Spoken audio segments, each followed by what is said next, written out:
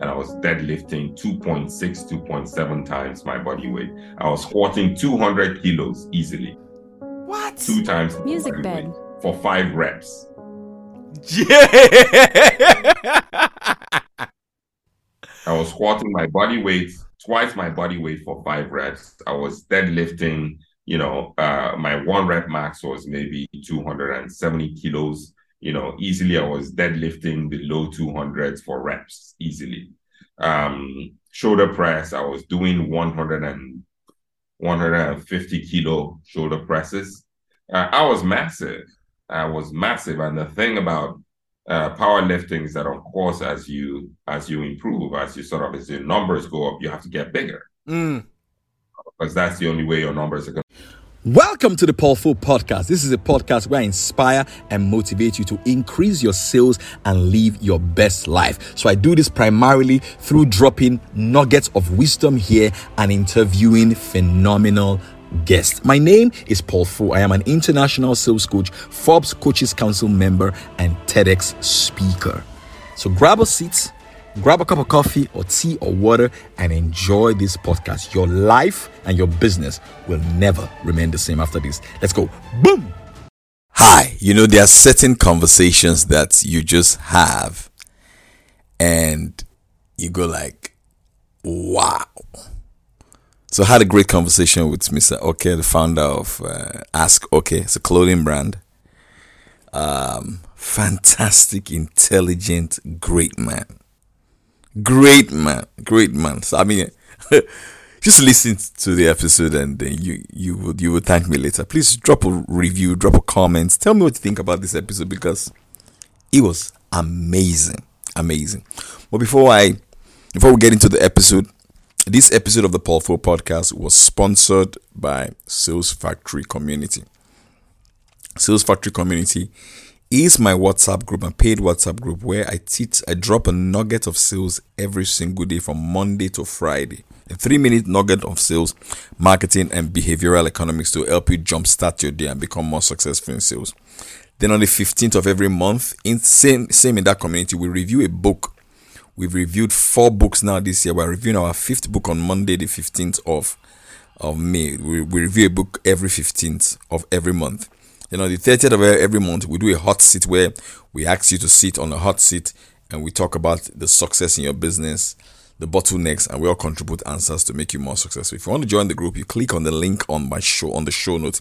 It's $7 a month to be in the community. If you're in Nigeria, it's 5,000 a month to be in that community. Let's join it and let's do life together. Let's get on with the show for today with Mr. Okey. Let's go. Boom.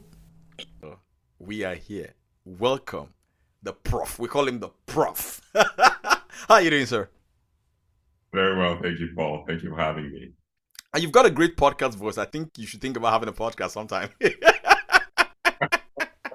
Well, that's come up very often, but you can't do all things, Paul. You have to do something. Paul. Yes. Fantastic.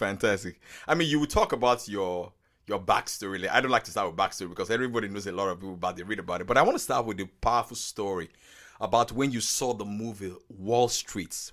You were 17 years old when you saw the movie. Correct. You were going to study electrical engineering somewhere in the university, which you actually did. But then you spoke the following words to yourself. You said, I don't know what these people are doing. These guys wearing suits with these numbers. But whatever it is, I'm going to do that in my life. And 10 years after you made that statement, you were on 60th Street, I'll be 60 Kinikon Wall Street, on the 27th floor of JP Morgan. You started working there. Tell us about that story. The power of exposing yourself and your children and young people to experiences. It was from a movie. You saw your destiny practically from a movie. Talk to us, sir. Well, thank you, Paul, for the very generous introduction. I like to think of myself as a modest man. Hard as it is to believe, but thank you very much for the kind words and comments and introduction.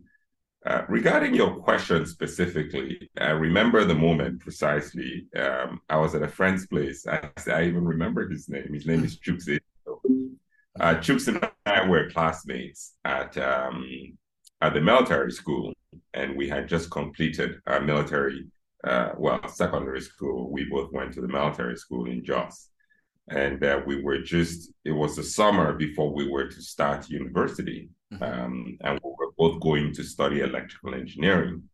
And the movie Wall Street had just come out, and he had a VCR. You know, it was a big deal back then. mhm. They had a VCR player, and I happened to be visiting, and we sat down there and we were watching this movie. And of course, it was Michael Douglas and all the other characters. And I remember I was completely mesmerized by it was just everything about it, but most importantly was the presentation, Mhm, the character, mhm, um, the the clothing, of course, but not just the clothing, but the entire aura, the aura of power, mm, masters of the universe and all of that. And mhm, I told my young self at the time, wow, this is what I want to do. mm, No idea. I had no mm. idea where Wall Street was. I had never even been to the States up to that point. Wow. Uh, and I just said, whatever it is this guy is doing, this is what I want to do. Mm, And and somehow we finished the movie. Life went on. I went on to study engineering for 5 years. And through a confluence of events, completely unrelated and unplanned, mm, and I'm not going to go into details, but I suddenly found myself in the States um, in business school, studying banking and finance mm, for an MBA. I was studying for an MBA with a major in banking and finance. And as good fortune would have it, I fell into the path of a managing director who was at JP Morgan at the time. mhm, Uh, Joe Sabatini mm, specifically was his name. He came to my university, to my business school, to give a mm, lecture mhm, on high finance. And I immediately stepped up to the plate and I told him that I would love for you to give me an opportunity to speak with you about my interest mhm, in what on Wall Street. And he gave me a quizzical look. And after several attempts at mm, persuading him, he actually invited me to New York. And so I went to New York to see him. He brought me up to his office at 60 Wall Street. And that's really where the story began. And as I say, the mm, rest, I went through sort of the series of interviews, went through the entire process. It's a very grueling process for anyone who's been through it. Very thorough, very, very thorough mm, process. But to cut a long story short, got through to the end of that process and found myself in the mergers and acquisition group on the 27th floor of 60 Wall Street in natural resources and power, oil and gas and power. wow. My background before then was engineering, and I had Wow. worked with Shell, Schlumberger. So I had a background in oil and gas, or Yeah. oil services. And so I was able to parlay that experience in oil and gas uh, into banking as sort of the quote unquote subject matter expert Mhm, on the M&A at a very junior level, of course, at mm. JP Morgan.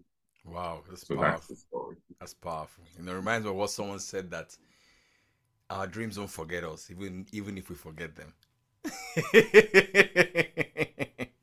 That's really, really powerful. That's powerful. You once said that you read a lot of biographies, Correct. a lot, over a thousand plus specifically. I mean, More or when less. you more, yes, when you read like that, of course, you start seeing some commonalities Mm-hmm. in the different personalities and different uh, lifestyle of this that we have lived. What were Yeah. some of those traits that you saw that kept coming up over and over, even if in different variations? Well, I can't say that there's a common trait. Everybody's got a story. Yeah. Um, and I was fortunate enough to read across the board, not just business icons, but also a lot of politics. Mm. I studied Chairman Mao. I studied, Stalin. I read Mein Kampf, which was Hitler's Yes, uh, book. opus, opus, what is it, magna opus. Yes. Um, I read Mein Kampf. I read all the great leaders, all the American presidents. I read all the American presidents, beginning from George Washington, at least sort of the prominent ones, up to the modern ones. In fact, at a point, I had read everyone from Roosevelt, FDR, all the way up to Clinton. Wow. Um, Wow. and Wow. Obama. Actually, I had read everybody from FDR all the way to Clinton at the time when I really started getting into biographies. Then Obama subsequently became president, and of Mm. course, I have a copy of Audacity of Hope and Something from My Father. Is it Dreams from My Father? Yes. Of my library. But coming back to your question, I think the common theme there is that you have to have a vision. Mm. Um, Mm. Life is no accident. Come on now. Life is not. I Mm. think that you can win the lottery, you can get lucky and win the lottery, Mm-hmm. but to live what will be considered an ordered life, Mm. it has to be intentional. And the Mm. common thing about all these people is that they were very Mm. intentional about what they wanted, Mm. very intentional. Mm. It wasn't a question. There was no, I think I want to be this, I want to be that. It was very, very clear from the beginning. I want to be president in the case of Obama or Clinton, or any other politician. Chairman Mao, even when he was a junior Communist Party savant, Yes. he knew from the beginning that he wanted to be the leader of the Communist Party, and he sought to carve out a path Mm. that led him there by sort of understanding the party structure, understanding his own strengths, and how he could use his own strengths to sort of go up the party ladder. So, and I could say the same for any other business leaders, be they corporate business leaders or entrepreneurs. Mm-hmm. Most corporate leaders, it's very seldom that somebody somehow stumbles into the corner office or the CEO Mm. office. Mm. It's Mm. usually very premeditated. Mm. Mm. Similarly with entrepreneurship, if you're an entrepreneur, you know it from day one. I knew from the get-go I was an entrepreneur. Come on I now. knew, of course, I knew I had to sort of get my ticket punched, as they would say, um, on Wall Street, on Broad Street. You have to get your ticket punched. You have to earn your bona fides. Mm. But I had no question. There was no question in my mind, beginning probably at about age 21, 22. There was no question in my mind that I was born to be an entrepreneur. Wow. So, an entrepreneurship is not, I think the idea that entrepreneurship is about creating companies or founding, it's a very limiting idea. Mm. Very limiting. Entrepreneurship is a way of life.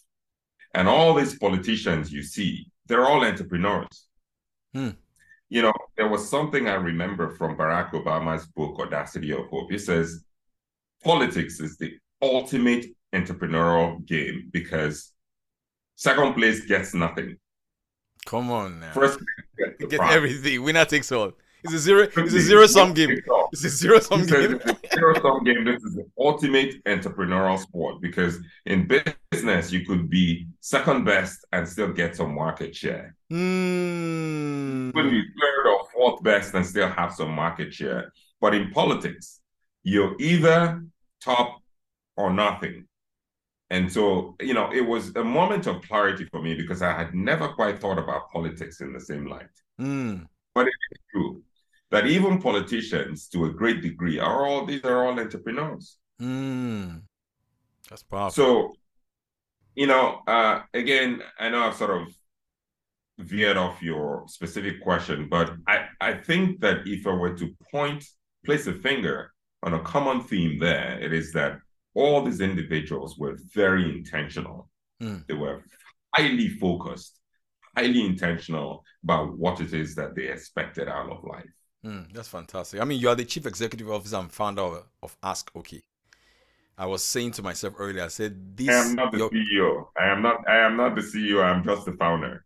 okay, yes, just the founder. Okay, good, good, good. Thank you for I'm that. just the founder. I'm not the Okay, good. CEO. And I mean, you are an entrepreneur, and I like the way you are using technology to drive this. All right. Did any of the characters that you've read about, did they influence you in any way, shape, or form in terms of clarity of purpose with exactitude and coming to the market with something different? Because you are really, really different. I mean, people sell tight trousers, tight clothes, but you come up with something entirely, very, very unconventional, as it were.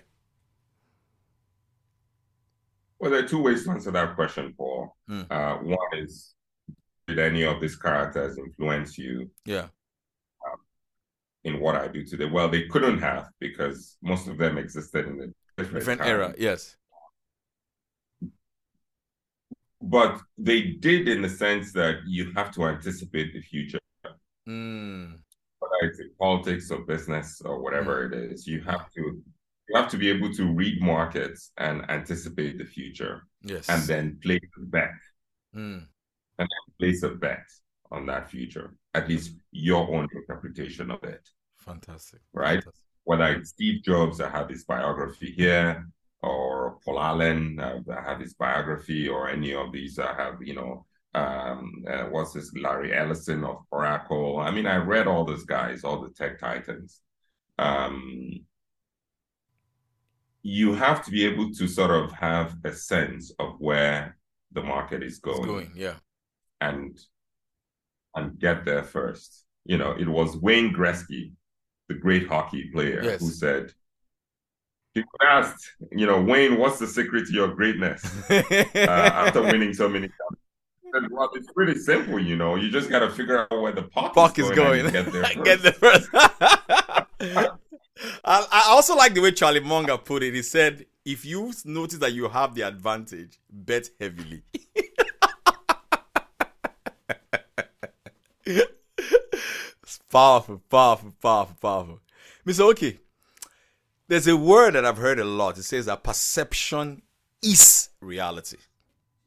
My perception of a person is my reality about that person. You dress exceptionally well.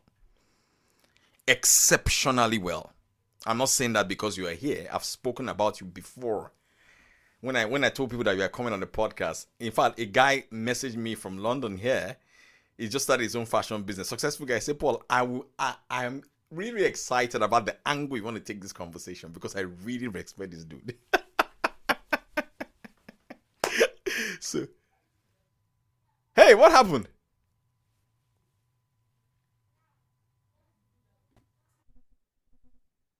All right, so it's been said that perception is reality. That what people perceive about you become their reality of you. Mr. Okay, you dress exceptionally well. And I'm sure I'm not the first person that has told you that. It is a global reality that you dress well. I'm not trying to ring your bell. You already know. The whole world knows that. In fact, I was telling a friend of mine. The friend of mine saw that you were coming on the pod, and he says, "Paul, I'm really, really interested to know how you take the angle of this conversation because I really, really expect the guy. Is a banker in the UK, a big banker, but just started a fashion brand as well. So, how has dressing well helped you in your career? Has it opened doors for you to exemplify or display your competence? I want you to speak to us about the power of looking good as a man. Well, look, Paul, it's these things are very what's the word I'm looking for? They're intangible. I can speak. These things are intangible. For instance, one may not be point to a specific. One may not be able to point to a specific moment Mm-hmm. that changed the course of their life. Mm-hmm. Sometimes it's obvious looking back. Mm. right? Sometimes it's Steve Jobs would always say, life always makes sense in Yes. hindsight. Look, Yes. Yes. but looking forward, one can never quite point to a specific moment or sort of time that could alter one's life, as it were. Yeah. And it's also very difficult to specifically pin your success at anything, or even sort of at an interview, say for instance. It's very difficult to pin your success to sort of the way you dress, Yeah. right?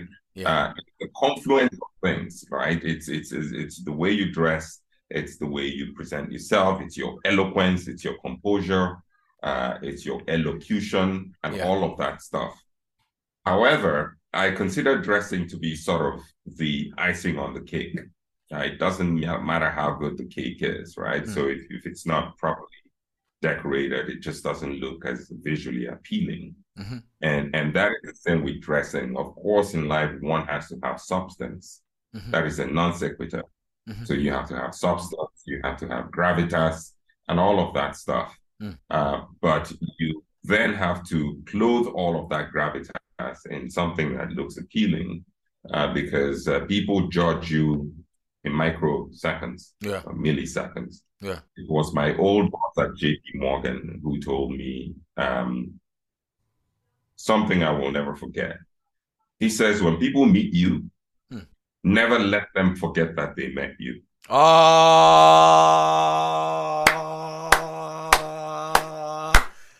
Come on! I feel like ringing the bell Very right now. simple. I think the common phrase is, never get a second opportunity to make a first impression, but that is Mm. trite. That is very, that is, as they would say, that is cliche. Mm. But he told me this. It says, when people meet you, or well, actually, this specifically says, when people come into your presence, never let them forget that they were in your presence. Those Mm. were exactly words. And so, of course, the way you clothe yourself and present yourself is, I would say, number one, because you're going to be judged instantly. People are going to judge you in literally microseconds before they even decide if they ought to hang around to hear what's in your head, or Mm-hmm. to see what's in your head, or to hear what comes out of your mouth. So it's a door opener, for sure. It's a door opener, and I think it's an opportunity that everyone ought to take. That's very, very powerful. Very, very powerful. Um, some of the books that have shaped your life, you said, with "The Obstacle is the Way" by Ryan Holiday, Mm-hmm. "The Monk Who Sold His Ferrari" by Robin Sharma, and Mm-hmm. "Think and Grow I've read Rich" that by too. Napoleon Hill. Three That was one powerful, of the first books I powerful. read. Yeah, I yeah. read that when I was 22 years old, and that book changed my life. I Wow. can I can literally point to the specific moment where I was gifted that book. I was barely 20. I was 21. I'd Mm, never really I'd never been quite studious. I mean, I'd always been a very curious mind, but I was a very restless young man. mm, Restless, easily distracted. And there was the first time in my life that actually I sat down and I read a book and it made sense. mm. Think and Grow Rich by Napoleon Hill. It was Yeah. I remember it so vividly. Hmm. So powerful. I mean, with everything you have going on now, do you still have time to read? Do you read like still used to read? No, no, no, Paul, unfortunately. Yeah, because I mean, Unfortunately. I heard you say Um, you read with a red pen, the marker. I mean, that means you really good notes when you read. I'm like, with all and that you have going on, do you still have time to read? well, look, Paul, and times have changed. You see, just a little backstory here, Paul. I remember when I was a young man in New York City. Mm-hmm. Um, I would go on the weekends, I would go to Strand's bookstore on Hudson Road That's a very in Lower popular. Manhattan. That's a very popular bookstore. Very popular. Yeah. This guy, you're so I cool, would go man. to I would go to Strand's, and on Saturdays they would put these books on the sidewalk. you know how it is down on Hudson Street in Yeah. lower sort of Manhattan. Very, you know, Saturday mornings, crazy, everybody's music blaring, people just Yes. Yeah. and he would put out all these books on the sidewalk. And then in Strands, it was pretty large. And then there was a huge basement. And most of the books were $1. Hmm. Hmm. Dollar, $2. These were used books. Hmm. All of them, they didn't sell new books. You know, Strands was sort of basically the poor man's Barnes and Noble, we used to Hmm. call it back then. And, you know, I was no poor man by any means. I was a banker on Wall Street at the time. I was making decent money, but I was so hungry to build up I was at, it was a very vulnerable point because you may not know this, but I lost my parents quite early. Um, Oh. I lost my father. I was barely 19. My mother followed barely 4 years after. And so Whoa. here's this young man, sort of literally naked in the world. I was completely naked. No, I didn't really have I had uncles and relatives, but no one who could play that father role or Role. that Yeah. father. Yeah. Okay, this is young man. This is what you do. This is what you don't do. Mm. This is how you play this. There was no one. And so for me, knowledge was a matter of survival. Hmm. It Hmm. wasn't sort of, it wasn't just this It wasn't a idealistic nice to. thing. It wasn't a nice to have. No, it wasn't a nice to have. It was Mm. not sort of this sort of intellectual posturing or perambulating. For me, knowledge was a question of survival. I knew that if I didn't get this knowledge, I would just die. It was that simple. Mm. It wasn't a question of, it was clear to me that if I didn't teach myself these things, I would die Mm. because Mm. nobody would care.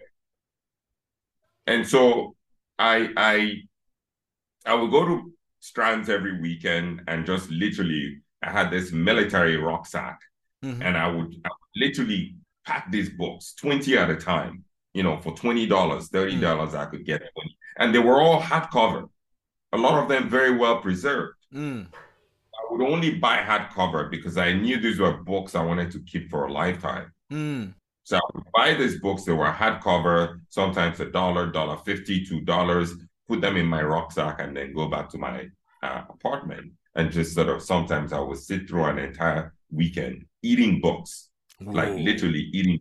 Whoa. Now, this was sort of late 90s, early 2000s, and this was before internet really became a thing or Yeah. before social media became a thing. I mean, we had email, we had dial-up internet, but those things weren't really a thing. You just sort of, you logged in, you dialed into the internet to check your email, and then And then you you logged logged off out. quickly. Yes. Yeah. You didn't want to kind of rack up your phone bills or your Yes. internet bills. And so at the time, there was really, if you wanted to acquire knowledge, there was no alternative to reading. None. Mm. Every morning I would wake up at 4 or 5. I would read the Wall Street Journal cover to cover. I would read the Financial Times cover to cover before the day even got started. Whoa. Every day. I And even I'm have files here and I'm where I sure have with a great cup of coffee, man. yeah, I was coffee. I was too poor then to afford cigars. Now I have cigars every morning with my Yeah. Yeah. coffee, but Yeah. back then it was coffee, no cigar.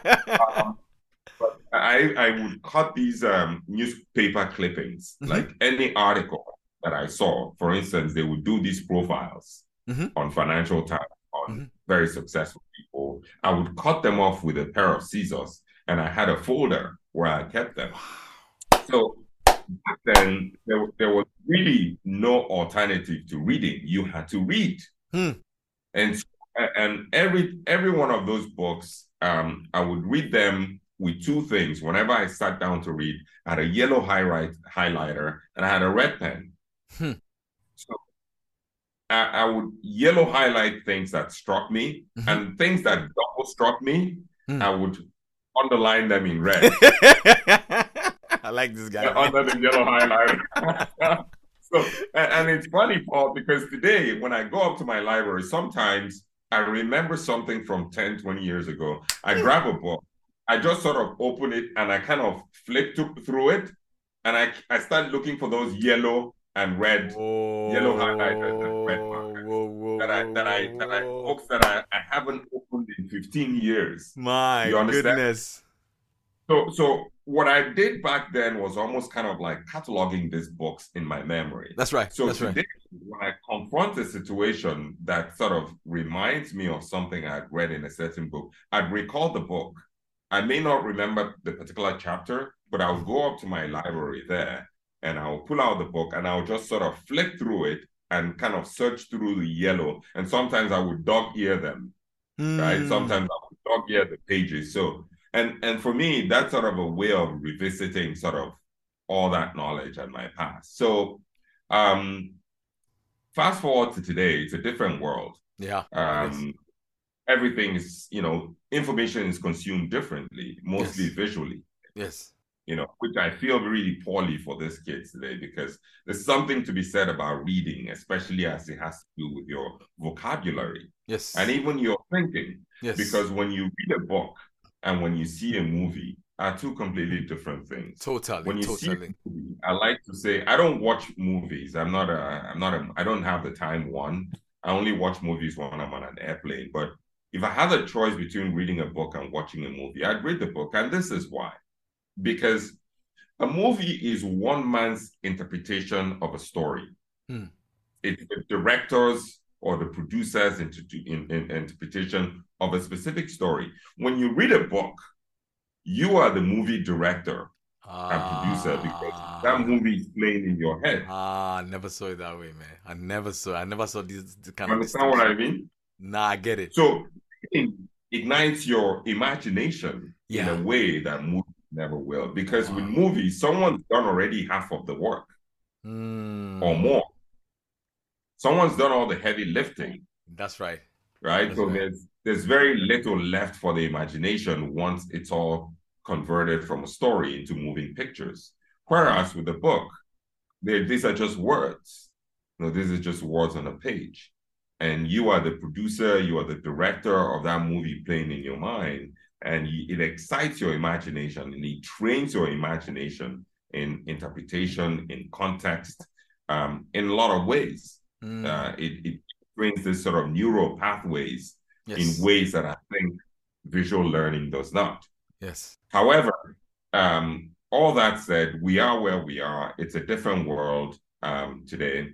Information is consumed visually. Yeah. I still read from time to time, but it's very seldom that I would sit down for hours and just Hmm. sort of, slogging Yeah. through a book. Yeah. Except I'm traveling. I'm sitting Yeah. on an airplane. I have nothing better to do and I'm just saying. But today, my routine consists mostly these days. I get up and I go through my TikTok. Hmm.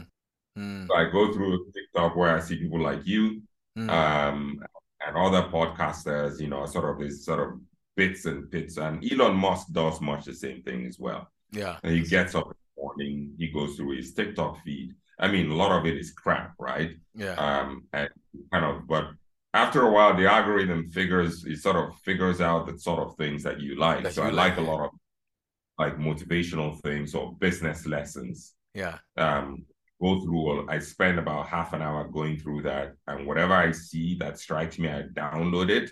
And Yeah. very often I would share it with my team Yeah. on our corporate because we have a Slack platform which we Okay. use as an office.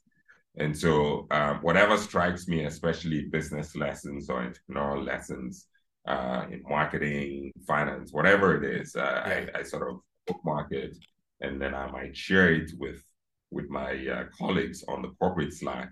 Otherwise, I have a folder on my phone which serves as my as the folders I used to Yeah, keep. the You know, digital version of the that. newspaper clippings. Now what I do Brilliant. is that on my phone, I have a folder where I sort of, kind of park all of that stuff Oh, so that's that I powerful. can go back and revisit them. So that is the main difference between, I think, how I absorbed information, say 10, 15, 20 years ago, and how one absorbs learning and information today. It's as founder of Ask Okey, um, you've seen technology, you've seen the power of e-commerce. if you were to give an advice to people in the fashion industry, what will you tell them? Because I don't think they are evolving as fast as other industries are in terms of using these tools that we have to move their businesses forward. What will you tell Well, um, clothing is a very interesting thing. Um, it took us a while. I remember, I'll tell you a little story, Paul. them? My first entrepreneurial venture was a company called Safe Bay. I founded that company, my first company coming out of Wall Street as a young man. It failed. One of the lessons, of course, that one has to learn in life. Yeah. It not. And the reason it failed wasn't because it wasn't a sound, it was a great idea. In fact, so great that we started this company a year later, PayPal was announced. Whoa. And it was a money transfer. It was an electronic digital money transfer company. And it was such an elegant, simple idea. I was sitting down with a buddy of mine in Toronto. We went for Caribana, this Caribbean festival. And we started talking about, people who sent money home and why do you have to go to a Western Union and it's just cumbersome and tedious. Is there no way? And the internet was just new then. And we said, well, there's got to be a way of doing this over the internet. And so we started thinking, he used to, the gentleman worked at Bell Labs at the time in Bell, Canada. And we started thinking, putting things together. And eventually both of us I left my job on Wall Street and we got together and we created this company called SitPay. Now, the problem was that the internet was so new that people, when you told people to sort of provide their bank account information or credit card information online, it was an absolutely non-starter. Non-starter. Because we built this platform, we created this digital platform, but to be able to sort of to get or to be able to sort of, collect the money, it has to be digitally done. And so either the sender needs to use their credit card information or bank routing number or bank, ACH to set up an account with us to be able to do it. But it was impossible to get people to do that. Because they just didn't trust, I'm not going to put my credit card information on the internet. This was barely 20 years ago, Paul. You understand what I'm saying? Yeah. Now we do it so thoughtlessly. That's right. Now we do it so thoughtlessly. I mean, Yes. it's we don't even think about it. Think about it, man. So we had an amazing idea that was just ahead of its time. Elon Musk came along, but he had $200 million in his pocket. And he could weather the storm. He threw money at it. We didn't have $200 million. And so we ran out of money. I see. Before the idea could actually take root. So the reason I bring that up is that I see similar parallels to what we're doing today here at Ask Okey. We created a digital platform to make bespoke clothing. It works. Not a question of does it work or not. We have customers. It's tested, it works, we have customers, but getting people to sort of shift their paradigm in thinking that to have a properly tailored suit that you don't have to physically go to an old stooped man with a tape, who's going to go through the whole song and dance and ritual of measuring you. It is so etched into the psyche of people that is what represents a bespoke garment. It's very difficult to sort of to shift them or sort of to shift their minds.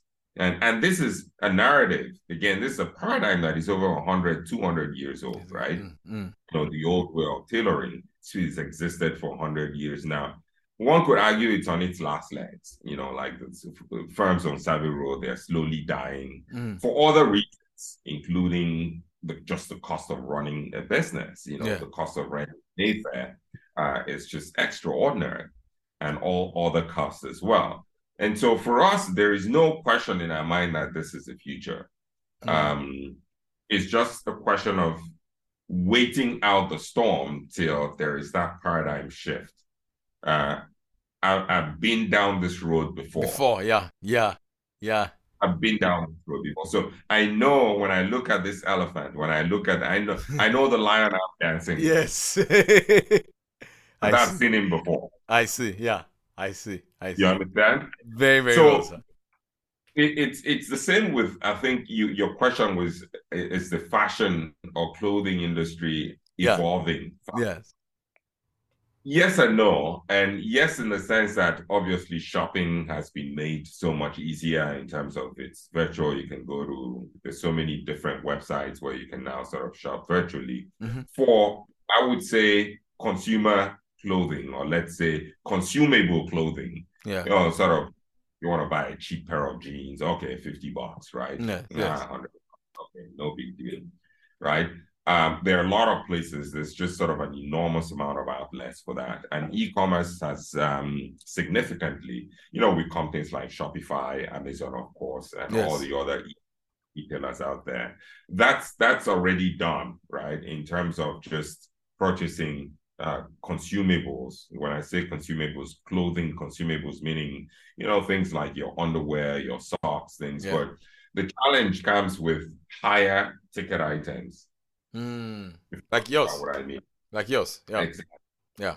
For instance, how many people would buy a Louis Vuitton bag? How many women would purchase a Louis Vuitton bag from some sort of strange website, for Mm. $4,000?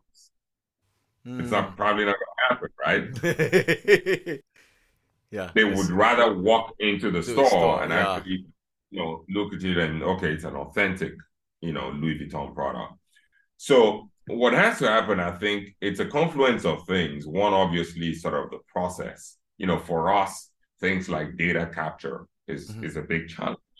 How do we sort of capture the data, the measurements? Mm. We've got scanning technology is moving very quickly. Hmm. Very soon, you'll be able to sort of use your phone to scan yourself and take your measurement. Whoa. For us, Whoa. that's going to be a game changer. Yeah. For us, that's going to be a total game changer. Because once you can sort of use your phone and get your own physical measurements, then it eliminates a major bottleneck Yes. for us. Yes. It's game over. So things like scanning technology or even things like rendering. Say for instance, someone wants to order a garment online. They want to know how is it going to look on me, right? Hmm. AI is advancing at such a pace, it's Mm. almost scary. It's really, really. You can literally sort of create a hologram of yourself, Paul, Mm. and sort of create a garment, a rendering of a specific garment that you want to buy from us. And we can render it for you in 3D, and you can actually see what this suit looks like on you before you even purchase it or before you Wow. have it made. Wow. That is Wow. not 5 years away.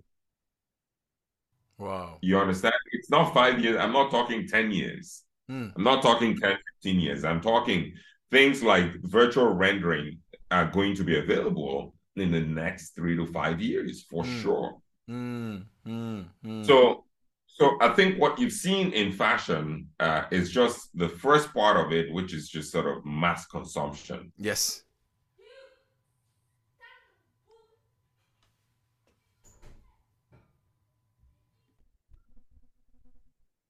Yeah. So, Prof, we're talking about change. Someone once said that Yeah, there's nothing that is as powerful as an idea whose time has come. absolutely. Yeah. But sometimes some people have to wait it out. Those are the pioneers. It's like fintech or any other industry today. So I think that you are at the leading edge. You are the top of the mountain in terms of this fashion and technology. So you look like someone that has the stamina to wait it out. So we're rooting for you. You know, you know what George Bush said, right? Fool me once, shame on you. Fool me twice.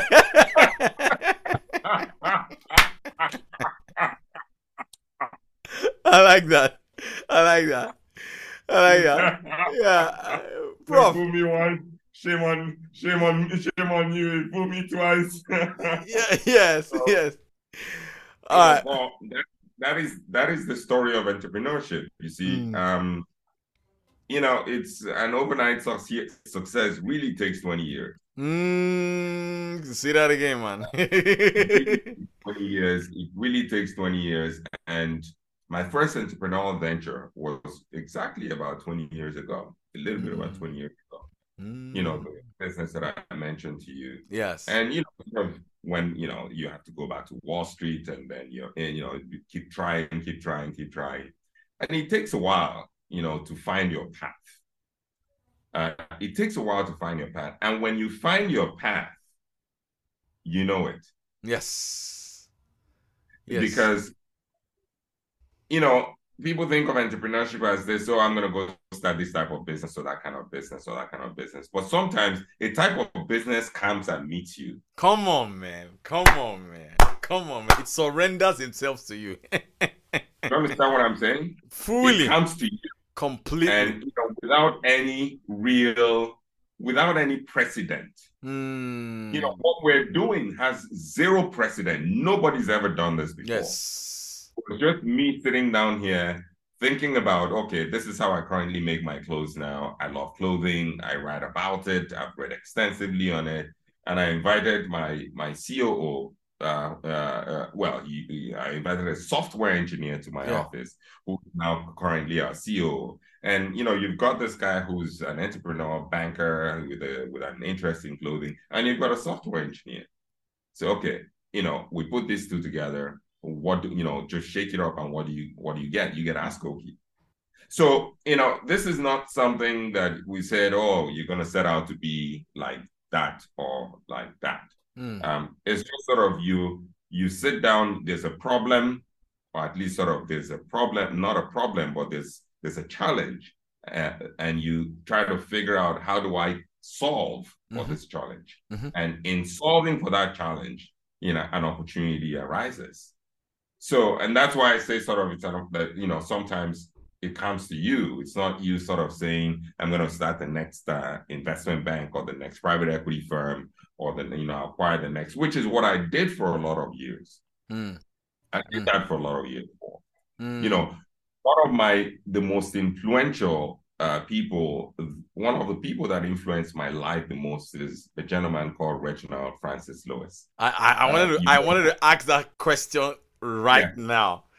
And the Um, book is Why Reginald Should Lewis, White Guys Have All the Fun? Why Should White Boys Have All Have the all the Fun?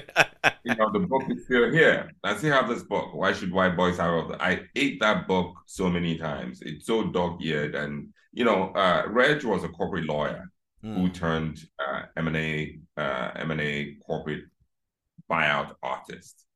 And I remember studying that book literally like your physics textbook, every page, every deal. I read it through. I studied it like a science text. And what happens is that you take all of this and you try to apply it to your own life. Okay, I'm gonna be a junior Reg. I'm gonna be the next Reg. I'm gonna be the next Steve Jobs. I'm gonna be the next what's his name? Elon Bill Musk. Gates. I'm gonna be the next. The thing about all these great names that there are no nexts. Mm. There are no nexts. These people were unique for a time and place. And Mm. that time and place played to their unique specific strengths. Yes. And they Yes. were sort of quick-minded enough or conscious enough or conscientious enough to be able to pick up that baton and run with it. And that Mm. is how life works. That's real. And That's I real. think the mistake that most people make, including myself, is that you try to be the next that guy. And it often leads to frustration, as I've found out the very Mm. difficult way. It's really important to read these biographies and to lean on their body of experience, or sort of the combined body of experience of all these people, to be able to. It helps you to frame a path, Mm-hmm. or it helps you create a framework, Yeah. right?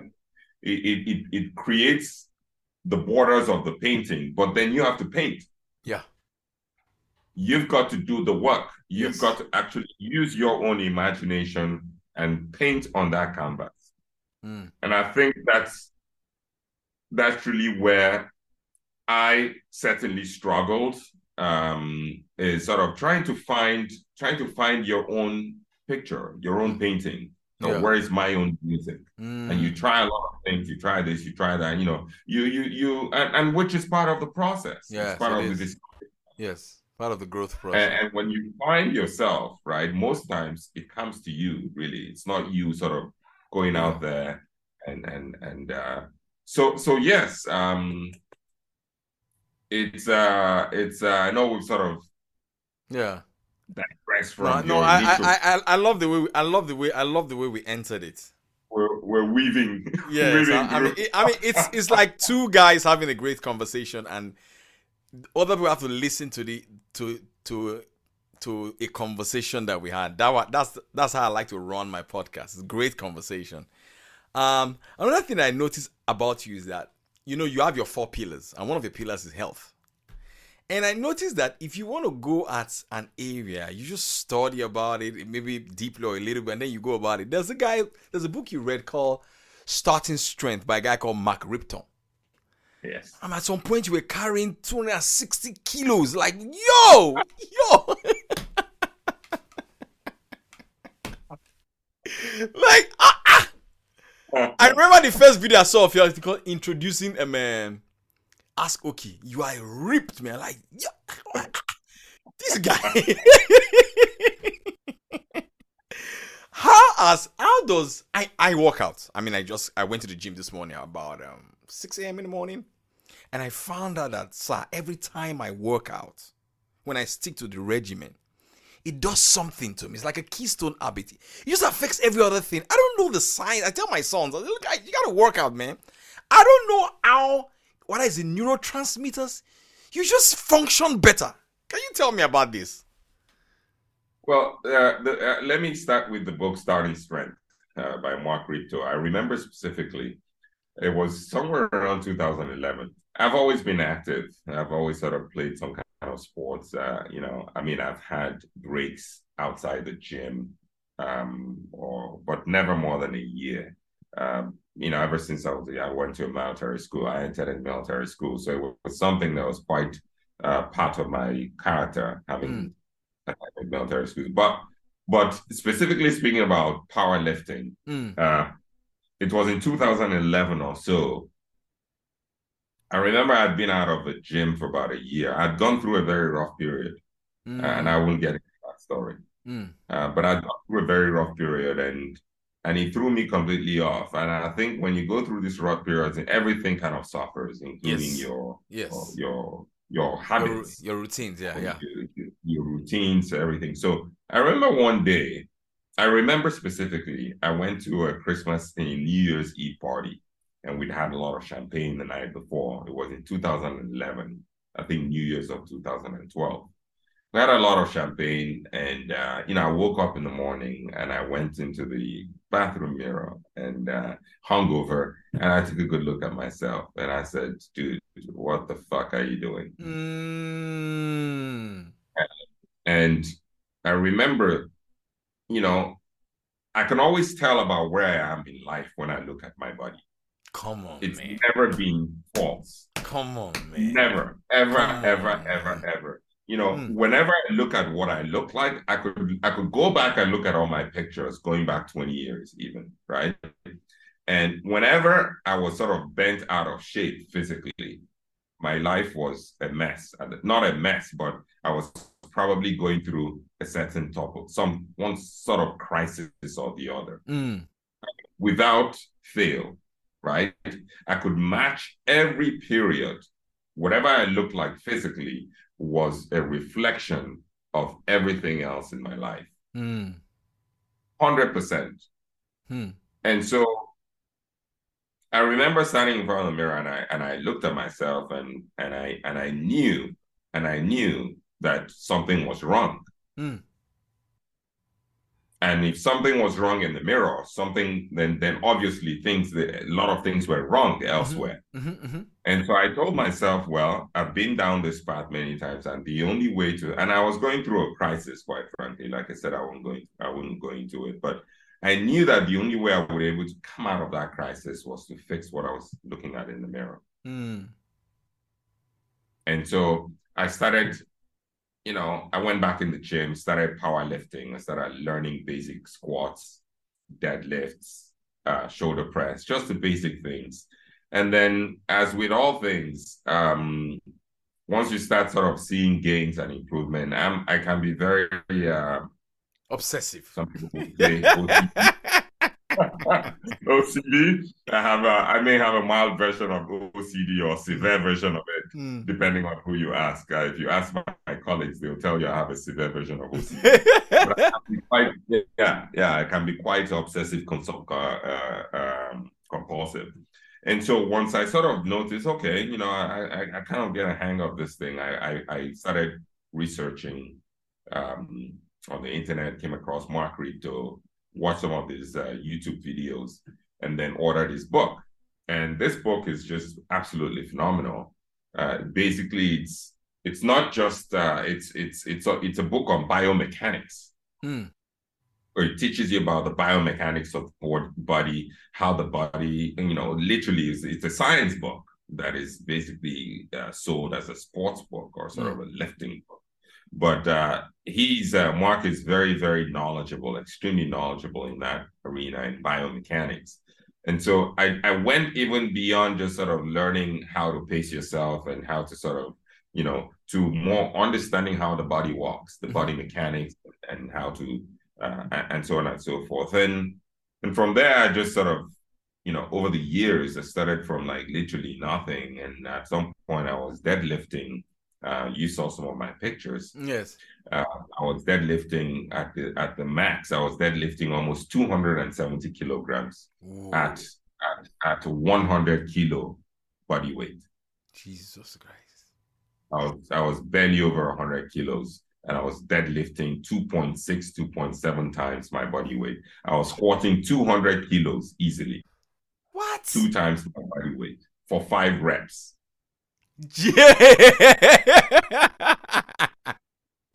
I was squatting my body weight, twice my body weight for 5 reps. I was deadlifting, my 1 rep max was maybe 270 kilos. Easily I was deadlifting the low 200s for reps easily. Shoulder press, I was doing 150 kilo shoulder presses. I was massive. I was massive. And the thing about powerlifting is that, of course, as you improve, as your numbers go up, you have to get bigger because that's the only way your numbers are going to go up. Yes. So obviously, that led me down the path of dieting as well, understanding diet, understanding how to eat lean meats if you wanted to put on weight, what kind of proteins to eat and what to avoid, and so on, as having your meals made at home, prepackaged. So I learned a lot in that path, just sort of, getting on that journey with Mark Rito and sort of trying to get to the possible end of it as well as far as my natural body could get. Yeah. And when I got to about 105 kilo, I knew I had maxed out. When my body weight got to 105 kilos, I knew I had maxed out my natural ability to put on muscle. And obviously, that limits your ability to lift. Move more weight. Yeah. So for me, that max was at about a 200 kilo squat. It was at about a 270 kilo deadlift. And I was body weight, I was about 105 kilos, less than 10% body fat, maybe about 8% ripped. But I knew I couldn't go any further. Naturally, as I started, started getting into playing foolish games. But so what I'm trying to say is that for me, it was a journey.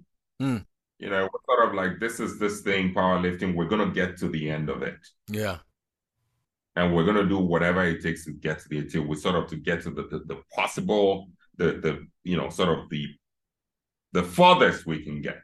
And so that obviously involves learning a lot, learning about yourself, you know, acquiring new information, new knowledge on diet, on the physics of the body, on rest, on just a lot of things. But all those things also, obviously, needless to say, is that they also develop character. How do you mean? Well, they develop character in the sense that you can't go from I was what I was maybe 75 kilos. You can't put on 20, 30 pounds of muscle without having discipline, Yes, conscientiousness, focus, planning. without having discipline. Yes, that's right. That's right. You have to be very, very disciplined, consistent, day in, day out. It's a grind to do that Mm. for years. And I did that from starting from 2011 till about 2017, where I hit my max. Whoa. Let's say 2016, right? Where I hit my max around 2016 and 17, and I decided to change my body shape after that. Did that So, help you in what you were did that help you in, even though you want to go into, but did that help you in dealing with what you were dealing with as at that time in any way, shape, or of form? course, of course, of course, I think so. I think so because what happens is that um, it forces you, I think, I don't remember, I think it was Sun Tzu, or was it Confucius, who says that um, no man can conquer the world without conquering himself Himself, first. yeah, yeah, yeah, yeah, yeah.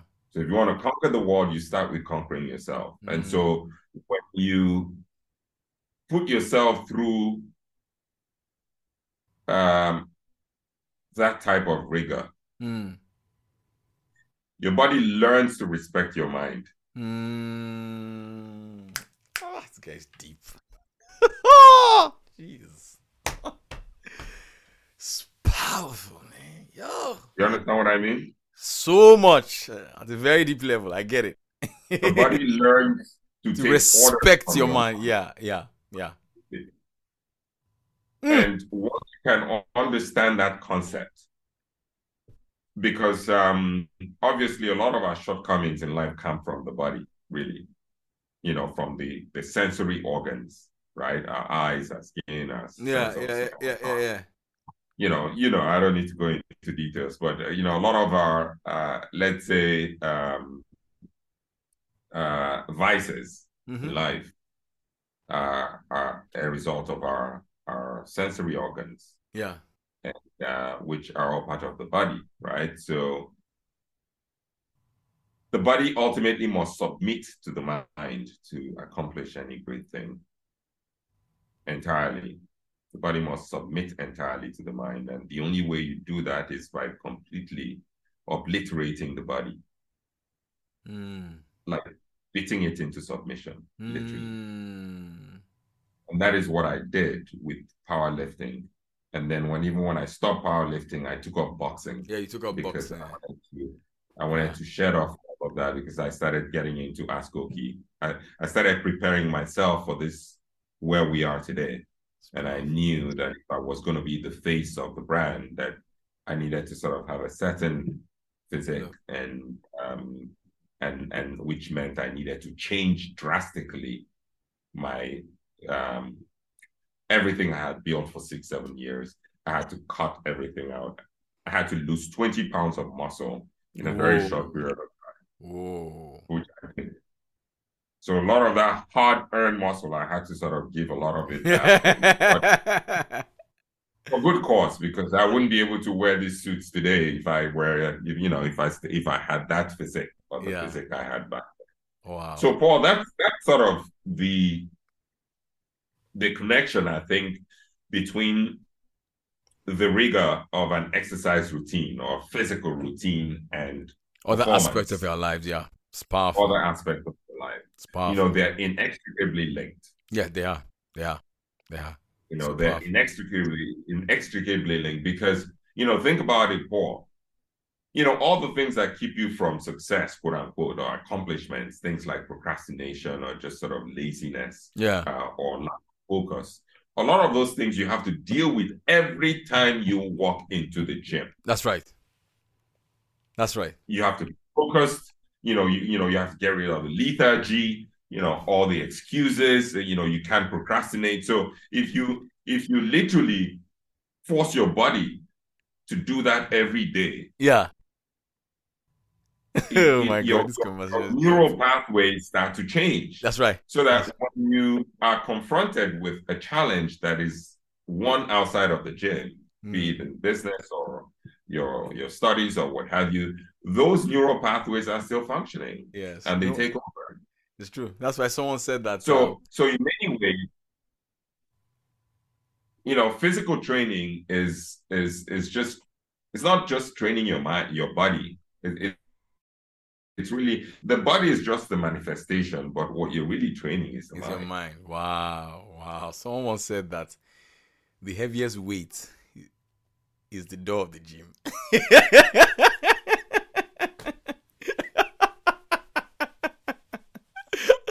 Once you can crank That's that, once you can get past that,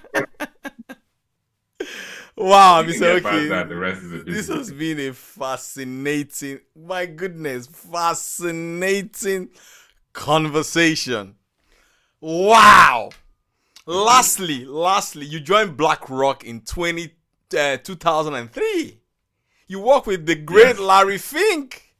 Man, that is this right. dude, you And work with legends, man. Ralph Schlossstein. My And goodness. Larry was the boss, and Ralph was a favorite of mine. Was What his was it like to work with people that want to take over the world from the get-go? They Well, ain't look, playing, man. BlackRock at the time was it wasn't the BlackRock of today. Yeah. BlackRock was a boutique back then. Mm-hmm. This was the early 2000s, so there was a proliferation of boutiques. You had Blackstone, obviously KKR had been around for a while. A few private equity shops here and there, a few hedge funds here and there. So it was coming out of the 90s. Which was dominated by the large bulge bracket firms. Mm. A lot of the guys who were at the top of these bulge bracket firms, Wall Street firms, they were leaving to start all this essentially a cottage industry, private equity, hedge Mm. funds, what we call alternative finance today. And Larry and Ralph both were working for Steve Schwarzman Mm. at Blackstone. Mm.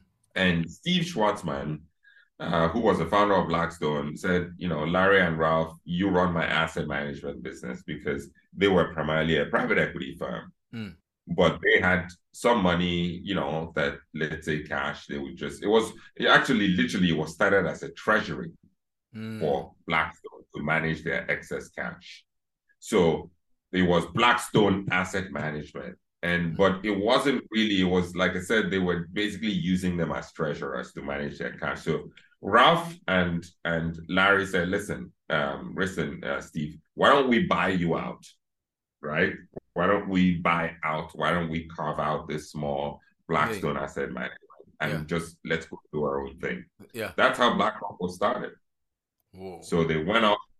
I think they got some money from PNC Bank and someone else, basically to help them to buy the firm out from Steve Schwarzman. And they set up shop, and then they basically started as a bond shop, managing bonds, liquidity instruments for banks, pension funds, and so on and so forth. And so when I was there, we didn't even manage equities at the time. Mm. Our main clients were agencies, Freddie Mac, Fannie Mae, a lot of governmental or sort of quasi-governmental institute that issued a lot of bonds. Mm-hmm.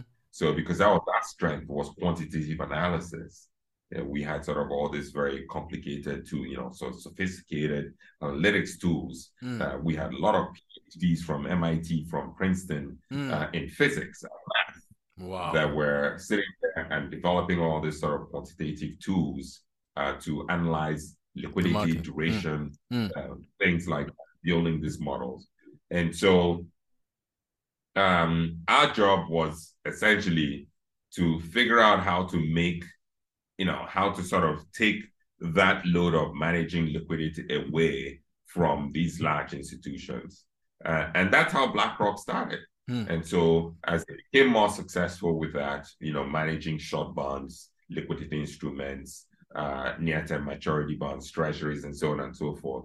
As it became more and more successful and attracted more capital, um, they sort of branched into other areas like equities and commodities and real estate and all whatnot. Mm. Uh, and then they started acquiring. How they really grew was they started acquiring State Street and the other one and then the other one, and then they just literally not overnight, but over a period of time became a behemoth. So they Um, compounded. but at the time I was there, I mean, we might have been 200 people. Hmm. It was a small boutique. Hmm. This might have been 200 people total, the whole firm. Today it's tens of, who knows, maybe 10,000 people Wow. or more. Wow.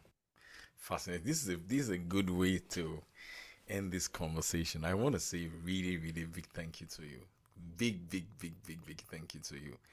And the power of the internet for bringing us together. So if people want to read more about you, check you out more, where's the best platform you want to send? But of course, I'm going to put Ask Okey website in the show notes of the website of the podcast. Where else would you want them to go to? Well, look, Paul, I have yet to write a biography. So I'm sorry to disappoint you. I haven't written a biography yet, but I think if you're resourceful, you could probably piece together a synthetic biography of Prof through several sources. Yeah. We do have a YouTube channel, Yes, of course. very very good YouTube channel. I'm gonna link that. Very educative. And in that YouTube channel, I think our newer videos that we've shot professionally in a studio. The second series was sort of a biopic of Prof, and I think you may have actually watched that. So we intentionally created that segment just to talk about Prof and how the idea of ASCO came about, and just for those who are curious to know more about Prof himself. So it's about an hour long. Captain, would you say it's about 50-minute video, 45-minute video? And it's quite expansive. So, I mean, it doesn't give you the entire bio, but I think I was able to touch on a lot of not just my history, but my philosophy. Yeah. That drive me and, my whys, and why Ask Okey most importantly. Fantastic. So I think that's a good summary. That's a good video if you'd like to point people. I'm gonna put that in the show notes In a specific direction. If for them, for me as a person, not the corporate body, of course. Yes. For the corporate body, of course, we have multiple platforms. We have our website, of course, which has our digital shop on there, www.askokey.com. We're always on Instagram. We're on YouTube. We have a Discord community. We're on Facebook, and we're constantly looking for ways to expand our digital footprint. So Ask Okey as a business has there's so many ways to find us. But for me as a person, absent not having actually authored a biography yet. It's gonna happen. That video, I think it's a fairly comprehensive summary of the professor. Wow, fantastic. Do you still? I thought I'd show you my own copy of the book. Do you still? You spoke about it. This is the Meditations of Marcus Aurelius. Oh yeah. This is my copy. Yeah. So I have it here in my study. Yes. It's such a great book. Such a great book. Great. Along with Seneca and Epictetus. He's a Stoic, of course. Yes. You did bring up somewhere earlier in the conversation something about philosophy. Yes. And we didn't get into that, but that's going down another rabbit hole. I have a feeling that this conversation will have a part 2. This is gonna hit the internet. I would really love to take you down that rabbit hole of philosophy. This is gonna hit parts. This conversation is gonna hit really, really hard on the internet. Mr. Okey, I want to say thank you, man. Thank you so much Oh, for taking out your time to do this, and I'm sure it's going to be a blessing to a lot of people when they listen to this. Is to show everybody the power of the internet, the power of the internet. If not for the internet, I don't think I'll be having this conversation with Mr. Okey today. So I'm looking forward to seeing you in person very, very soon. To have a cup of coffee, share a drink, and learn how to smoke a cigar. where I am sitting, inshallah. Let me stop the recording.